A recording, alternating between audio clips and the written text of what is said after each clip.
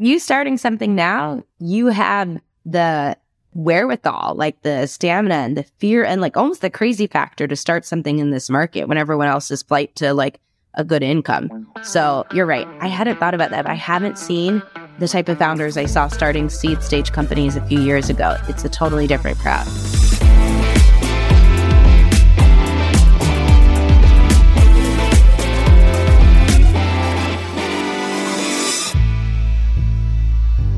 Hello, everyone, and welcome to Fintech Leaders, a weekly podcast where we learn from today's global leaders in fintech business and beyond. Coming to you from New York City, I'm your host, Miguel Armaza, and I'm a co-founder of Gilgamesh Ventures, a venture capital fund that backs early-stage fintech entrepreneurs in the US, Canada, and Latin America. If you enjoyed this conversation, I encourage you to share it and please leave a review on Apple Podcasts, Spotify, or wherever you get your show so more people can learn about fintech leaders. In this episode, I sit down with Mercedes Bent, partner at Lightspeed, a global venture capital firm with over $18 billion in committed capital that's backed over 500 companies over the last 23 years, including Snap, Affirm, Fair, Grubhub, Carta, Blend, and a long list of great firms. In this episode, we discuss investing in marketplaces or credit-driven businesses and what founders and investors should keep in mind when looking at these verticals, benefits of having a global investment team, and how Lightspeed often invests in similar trends and businesses around the world, the Latin American fintech opportunity. Mercedes leads the Latin practice at Lightspeed. What are some of the biggest ideas taking place in Brazil, Mexico, and beyond? Lessons for emerging VCs, Lightspeed's portfolio construction strategy, and a lot more. Hope you enjoyed this great episode with Mercedes from Lightspeed. All right, Mercedes, how are you? I'm good. Thank you so much for having me. Honored that you're joining, I'm guessing all the way from the Bay Area in California? Yep, San Francisco. I'm in Dogpatch today. Very cool. Very cool. Great. I mean, Mercedes, we have quite a few topics to talk about. You are a fintech investor. You look at, correct me if I'm wrong, but you look at the Americas, right? Not just focus on a single country. So, it's going to be interesting to get your perspective here. Tell us a bit about your story and also about Lightspeed. I think folks would be interested to learn a little bit about Lightspeed. Sure. Yeah. So Lightspeed, I'll start with our firm. We got our start as an early stage enterprise infrastructure firm. And so we always love to go deep on product. We love to get deep in the moats and in the technical structure stack of a company and understand just what are the moats that are going to derive from that. Why does it create a competitive advantage? But, that was 20 years ago over 20 years ago, we got started. Today, we're a global multi-stage platform investing in geographies like India, China, Europe, Israel, Southeast Asia, the US, and Latin America. And we have fintech sector, consumer enterprise, all of that. We've invested in great companies like Affirm and Snapchat and Carta, and in India, giants like Oyo and Byju's, and Southeast Asia like Ola, and companies in Latin America like Story and Frubana. And so we've been really proud to kind of do this global investing focus. In terms of my background, I started out my career, working in finance back in 2009 during the last recession. I was at the Federal Reserve doing some stuff related to the crisis. And then I worked at Goldman Sachs for a couple of years, mostly on an asset management desk doing equities and commodities trading. Decided that wasn't life for me and went on to do startups for the next 7 years. Worked at a couple of venture-backed startups, started 2 of my own. They both did not work. And so that's why I'm a VC today. But no, I've been a VC for 3.5 years now and lead our LATAM investing and a lot of our consumer fintech investing. It's interesting. You, as a firm, you guys have a global view, right? So when you are, let's say, getting ready to invest in a company in Brazil or Mexico or anywhere else, are you comparing with similar models in other similar markets, right? I mean, Southeast Asia and Latin America come as a parallel example, but, is that something you guys do? Always. We did this with, for example, B2B wholesale marketplaces where investors, and I mentioned, Udaan in India, Ola in Southeast Asia, Fair in the US, and Frubana in the Latin America. We have quite a number of others as well. But when we look at that, we thought about what are the industries and ways that vertical B2B marketplaces surround around, which ones have the highest TPV, the greatest volume processed, which ones have the greatest lock-in of customers and the most fragmented base of supply that such as the need is really there. So we always look to, and we connect our founders across geographies. We recently did this when we deep dived on spend management as well. We're investors in Trip Actions in the US, which is around travel. We're investors in Payhawk in Europe and a couple of others globally. And so we always ask ourselves, okay, what are the characteristics of a spend management, expense management platform that work well in different countries? And even right now, I've been looking a lot at what's happening in Brazil with Pix, and what's the best analogy to Pix? Probably UPI in India. And so I've talked to a number of our colleagues there about what did you see unfold? What's the second, third order derivatives of unexpected outcomes from having a real-time payment system that's ubiquitously used by hundreds of millions of people. So yes, we love doing that. It's the great advantage. That's awesome. And let's zoom in on that a little bit on Pix specifically for, I think a lot of people tuning in, they're going to be familiar, but it's essentially a Brazilian government-sponsored real-time payments infrastructure, right? So other economies and markets have had similar initiatives. None has been as successful as quickly as Pix. I know you call it Pix 2.0, right? So tell us about those second order effects that you envision happening in the not so distant future. Yeah. Pix is fascinating because just thinking back to what was the government trying to do when they released it? They're trying to fight the card networks and the banks. Also, if you think about open banking data, just in terms of who controls payments and who controls our data, I'll talk about maybe both of them a little bit together. And, the banks previously had proprietary information about our finances, and the card networks had kind of proprietary access for, our payment rails. And so by introducing Pix, it's saying, hey, they've introduced this, payment rails to the entire country and basically onboarded all the merchants and immediately by saying you have to use it. And that creates another alternative that's much cheaper. Merchants in Brazil are now saying, if you pay with Pix, it's going to be X amount cheaper because they don't have to pay the card network fees. And so it just increases competition dramatically. When you pair that with open banking and thinking about some of the payment initiation rules, you can start to imagine things like in credit that are a lot easier with underwriting and also collecting, because now I can have view of all of your financial information from all of the connected accounts. And from open banking, I can see what your finances are so I can better underwrite you.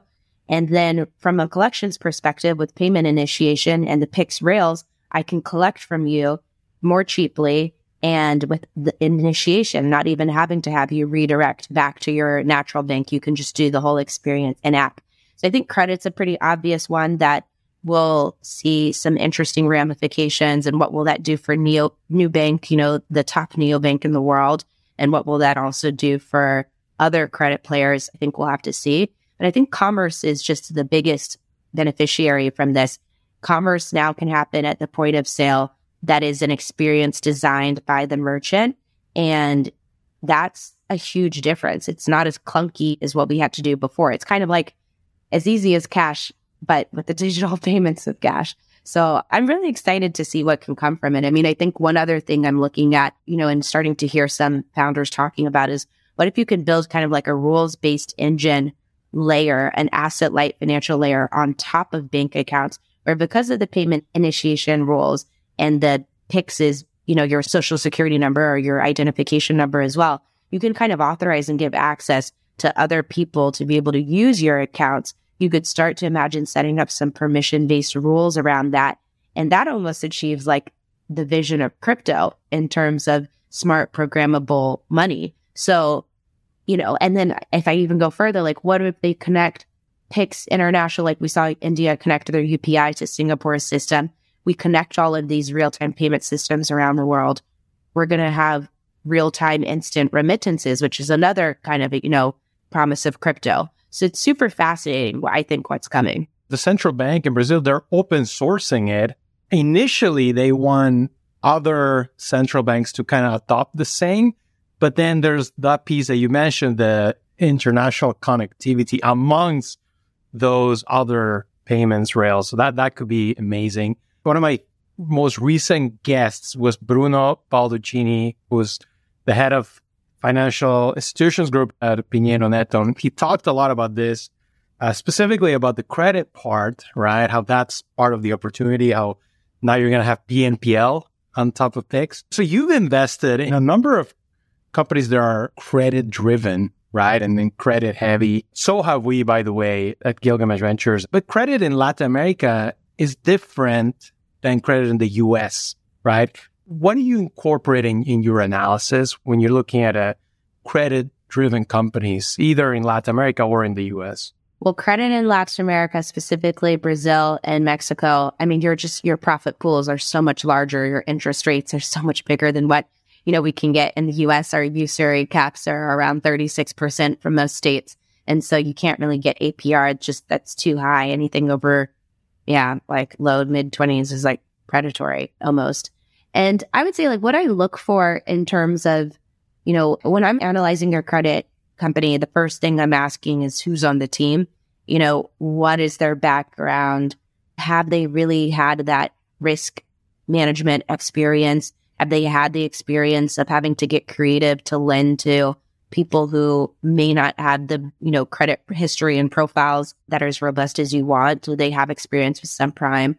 And do they also understand the debt capital markets? Because anytime you're offering a credit product, you have two customers. You have your end users, but you also have the debt capital markets as your other providers. And people who don't understand that really early on, that you're essentially a marketplace connecting buyers and sellers on a credit product, are really going to build their business often incorrectly to start with, because they aren't satisfying the needs of their supply side. So or demand side, I should say. So that's kind of, the first thing I look for. Then that leads to, okay, what is their underwriting model? Like, what are the unique insights they have about underwriting that no one else has? I believe you have to have an advantage in underwriting to really get out of the gates and build a strong credit company. That's normally reflected through low delinquencies and low charge-offs. But what is that unique insight? And I really test teams by understanding, I ask them a lot of deep questions about their model, and are they like surfacing new variables they're testing on that I just am not hearing a lot of, the vanilla kind of average market talking about. And then also I look for how long they've tested their credit model before they launched their actual product. So have they had time to test it? Because I don't necessarily want my equity dollars, to be funding like the testing phase of credit if the founders were fortunate enough to be able to fund that in another way, because it can take 2-3 years to really train and hone them. So that's kind of the first, 3 things I look for. And then maybe the last one is really strong access to debt capital markets. So in Brazil, maybe there's some more off-the-shelf products like the FDIC, the FDIC structures. But, understanding the path of how you go from angels and your own money to venture debt to, more structured, larger banks, and that path, making sure they kind of have access to and understand that. Yeah, it's a little bit counterintuitive for non-Latin America-focused investors. The fact that credit has the potential to be more attractive, right, in Latin versus the US. And like you were mentioning offline that, this kind of also relates to, the most successful neobank coming out of Latin America, and neobanks in the US struggling a little bit to kind of reach escape velocity. Is that something you think about a lot? Oh, 100%. I mean, it's no surprise to me that Latin America has produced not just like a top neobank. I think the number one neobank in the world, arguably, in terms of just how many customers, what, revenue they're hitting. And there's obviously strong ones coming out in Europe and Asia and different countries.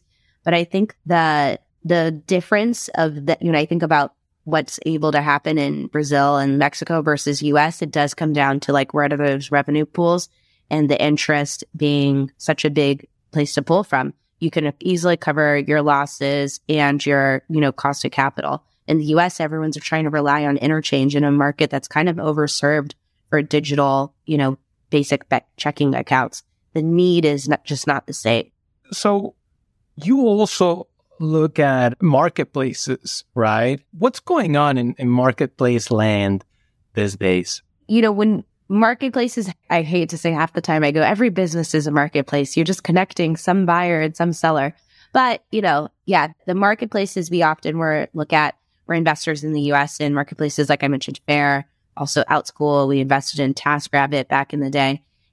What are companies that are kind of like the true low managed, like fairly, self-directed marketplace, meaning people can come onto the platform, offer their services and give them to each other. I think with marketplaces, they're incredibly hard to get off the ground and incredibly difficult to get them to be unit economic positive. You have to think, you typically start with the sell side and you're trying to get them to, have a product that you need. Sometimes you sell them something that looks more like a SaaS product at first, give them kind of business in a box, and then later on open up the distribution to consumers that you've onboarded.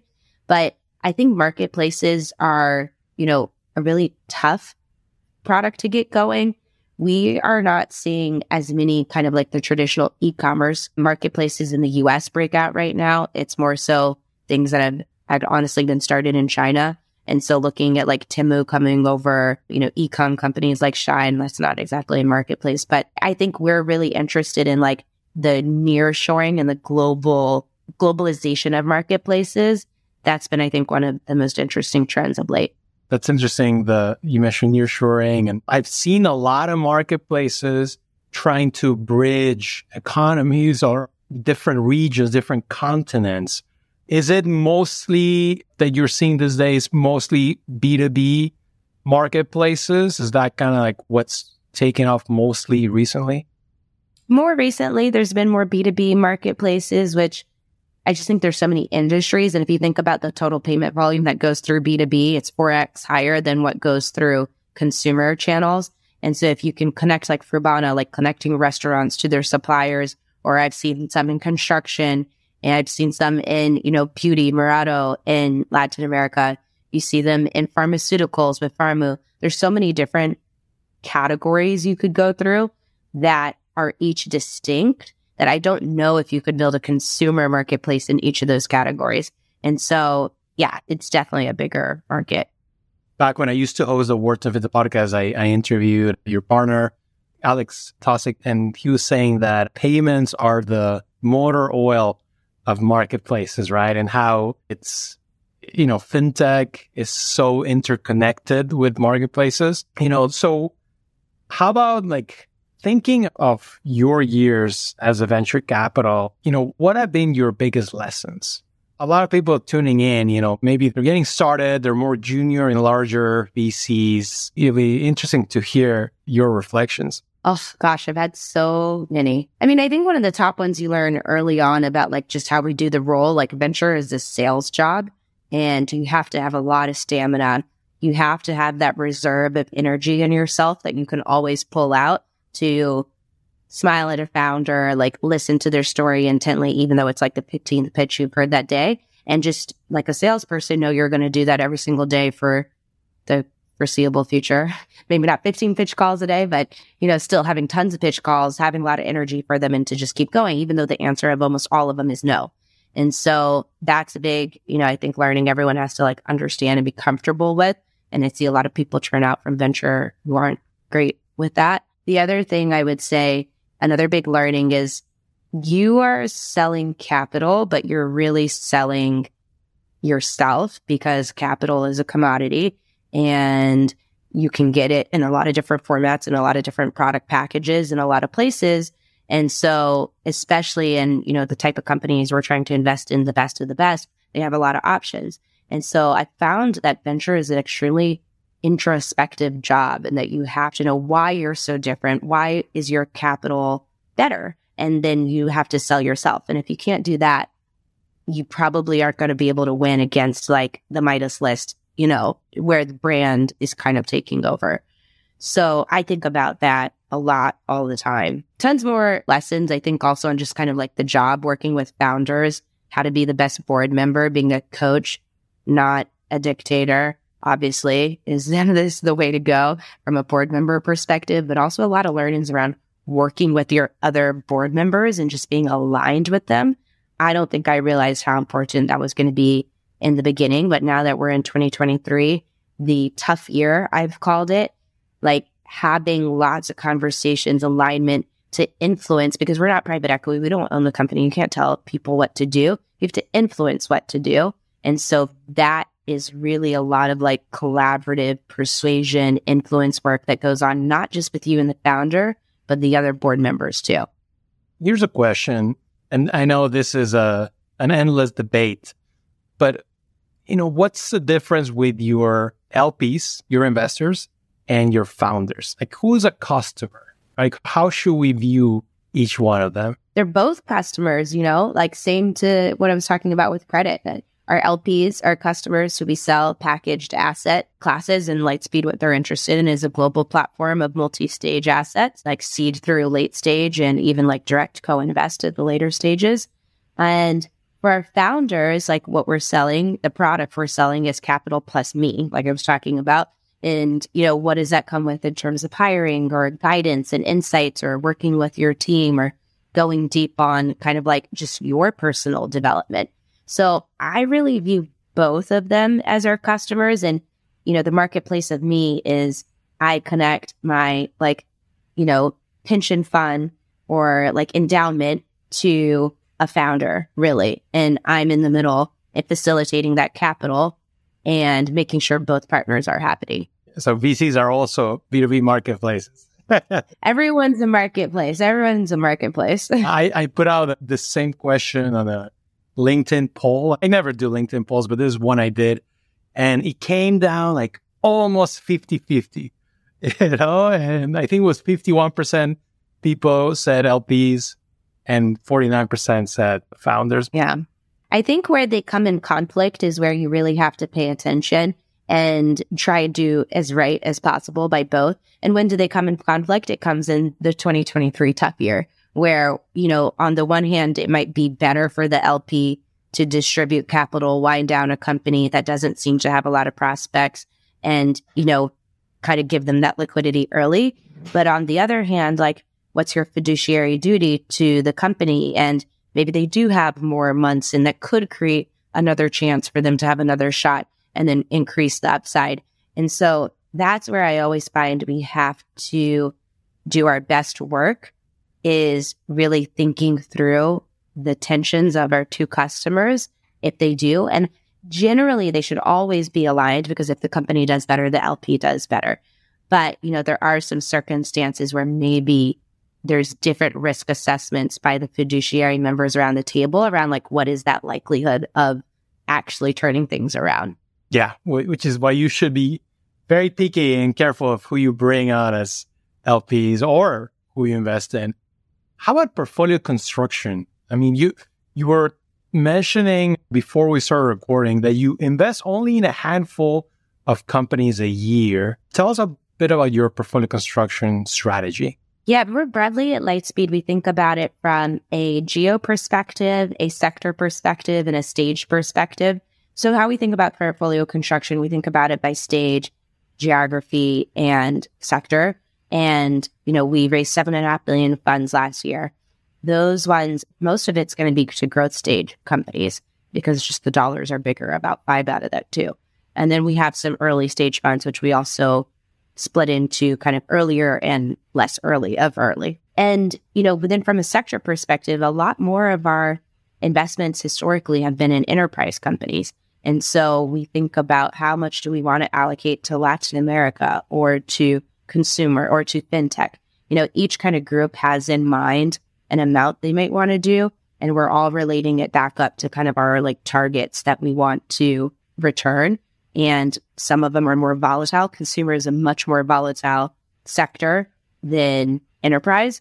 But when consumer works and when you hit it big, the returns far outweigh the loss rates. Makes sense. And before I let you go, Mercedes, where does AI fall for you right now? Because, everyone's talking about it. I think we're all getting emails from some random company that's incorporating AI into their offering. Where do you stand specifically on AI? I've tried not to involve myself too much in AI. I deep dived into crypto the last 2 years. And I think if I go from crypto to AI, I might just get a little bit too much bad reputation. So for now, I'm sticking with fintech and crypto. Literally do enjoy these two categories a lot. But, we have a deep team here that's been looking at AI. We invested in companies like Stability AI and Chaos Labs and a bunch of other really exciting ones. I think this latest version of, ChatGPT is going to be only more advanced in the next couple of quarters. And so, where do I see it creeping into other sectors yet? No, right now it's still a little bit more like technology, finding its problem. But I have heard of fintech founders already saying we're going to incorporate it for personal financial management, budgeting apps. So I'm excited to see it actually become part of workflow. I think its greatest potential right now is in productivity, the office workspace, taking notes for me so I don't have to type the whole time I'm on a call with the founder. That stuff would be amazing. Yeah, I've heard of more than a few CEOs incorporating or using ChatGPT to prepare investor updates, which I don't know if we should be worried or amazed at it. I think if they're an expert in prompts and actually figuring out how to feed it, the small amounts, more power to you if that saves you time. I personally love writing and I love thinking through writing. So I need to try it more to see if that enhances my thinking. If it didn't, I probably just wouldn't even, attempt it. Just free write. So Mercedes, last question, what has you the most excited for, the next couple of years? Years is very long. I was going to say for this year, probably what I'm most excited about. We wrote a team post on the 2023 fintech trends that we're following. And I'm really excited as we talked about Brazil 2.0, PIX 2.0, what's happening in Brazil. I'm also really excited about vertical SaaS fintech around specific categories. We talked about marketplaces, but when you apply that with payments and commerce as well, we have a company, Fidu in Argentina, that does this around private schools. You just get a really powerful lock-in model. And I'd say more broadly, what I'm excited about over the next couple of years is we're in this macro environment that is we haven't seen for a very long time. I'm most excited about the founders who are starting now with this mentality because they're building on hard mode, and what that will produce in 5 years it's going to be incredible. The thing I lamented so much about the last few years was am I in crazy town? Everyone's building these underfunded, underbuilt models. I felt like we had 2000 and 2008 happening to us last year, the dot-com bubble of underbuilt company business models, and then the crypto 2008 of over leveraged. And I'm excited to just get back to some normalcy, no longer the tale of two recessions. Let's just have the 2023 cycle and see who comes out from that. They're going to be the survivors. Yeah, I really think this is a golden era of pre-seed companies getting started. When I look at, just our pipeline right now, there's no below average founder. It's a ton of companies. Well, not as many as a few years ago, but still a lot. And they're all very high caliber. So, it's going to be great.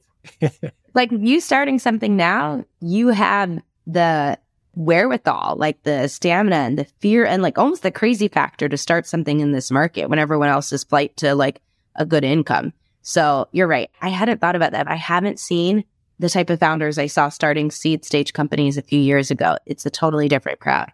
Well, Mercedes, really appreciate you joining and taking the time out of your very busy day. It's been great learning about your reflections and all the analysis. Very good analysis that you guys do at Lightspeed. So I hope we continue this chat offline into the future. Thank you again for having me.